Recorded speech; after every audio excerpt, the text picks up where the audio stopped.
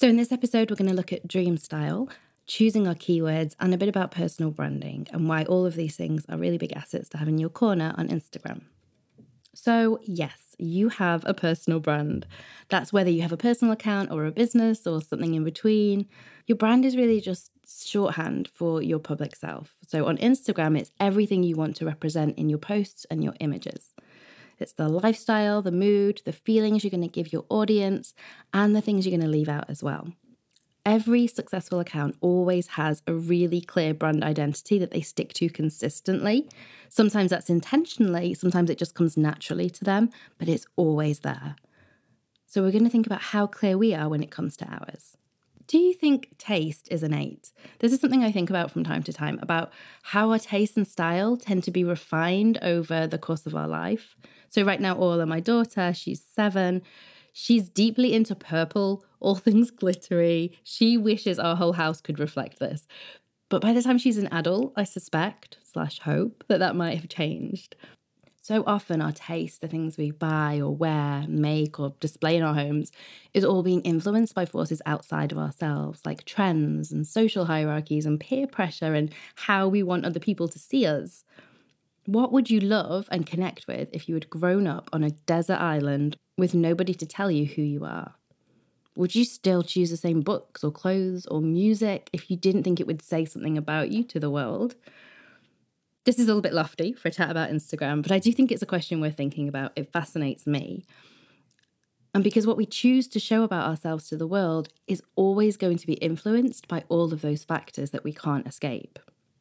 When I talk about dream style for Instagram, it is based on an article I read so many years ago, and it was actually about planning your wardrobe. So the basic principle of the piece was that you need to pare down your dream style to its essential elements and then stick to them to form a single coherent message.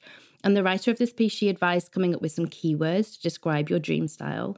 And before you bought anything else to go in your wardrobe, you could check if it fit within those labels and parameters you'd set.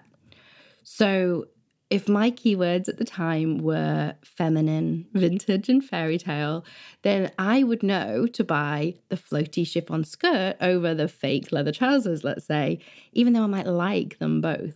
I feel like that whole sentence just tells you everything you would ever need to know about me in my 20s, by the way, but let's move on.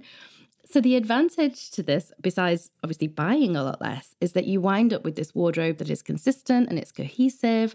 Everything goes together. So you never need to start buying something just to go with something else. And you can open it up in the morning and have this perfect capsule collection that just works. That idea really stuck with me. It helped me then, and it's helped me in so many other ways in my life since then, because the same idea can carry over to any visual area of our lives. It's how we decorate our homes or maybe plan a wedding, and it's so definitely there in defining a visual brand and an Instagram theme. So while I love brightly coloured photographs, I love moody black and white portraiture, I love incredible food photography, those things aren't necessarily reflective of me. I can like them, but that doesn't mean I have to make them my own. I think this is a lesson that I, in particular, was very late in learning. Maybe some of you are as well.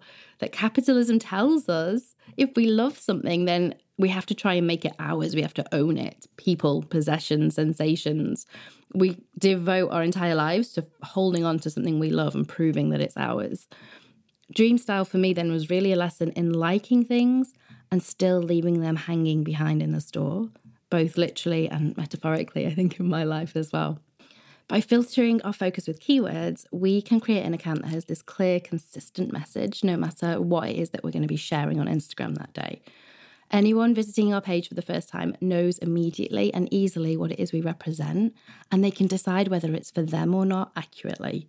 They get to choose there and then if they want to follow us, and that makes our growth faster. It makes it more relevant. It means people stick around, and so it's more sustainable too.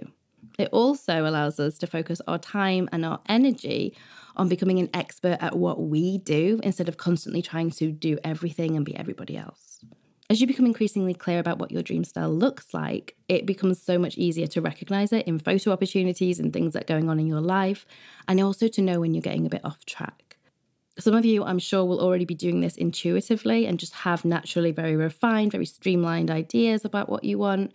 But if you ever feel like your Instagram gallery is a bit confused, it's a bit muddled, there's not one coherent message, then this is likely to be an area that you can make some great strides in your development really quickly. So there are some activities within week 1 that are designed to help you figure out these keywords. There's a this or that worksheet you'll find in the workbook. And also when we make our mood board at the end of the class, can be a really good time to reflect on what the values are that you're trying to capture.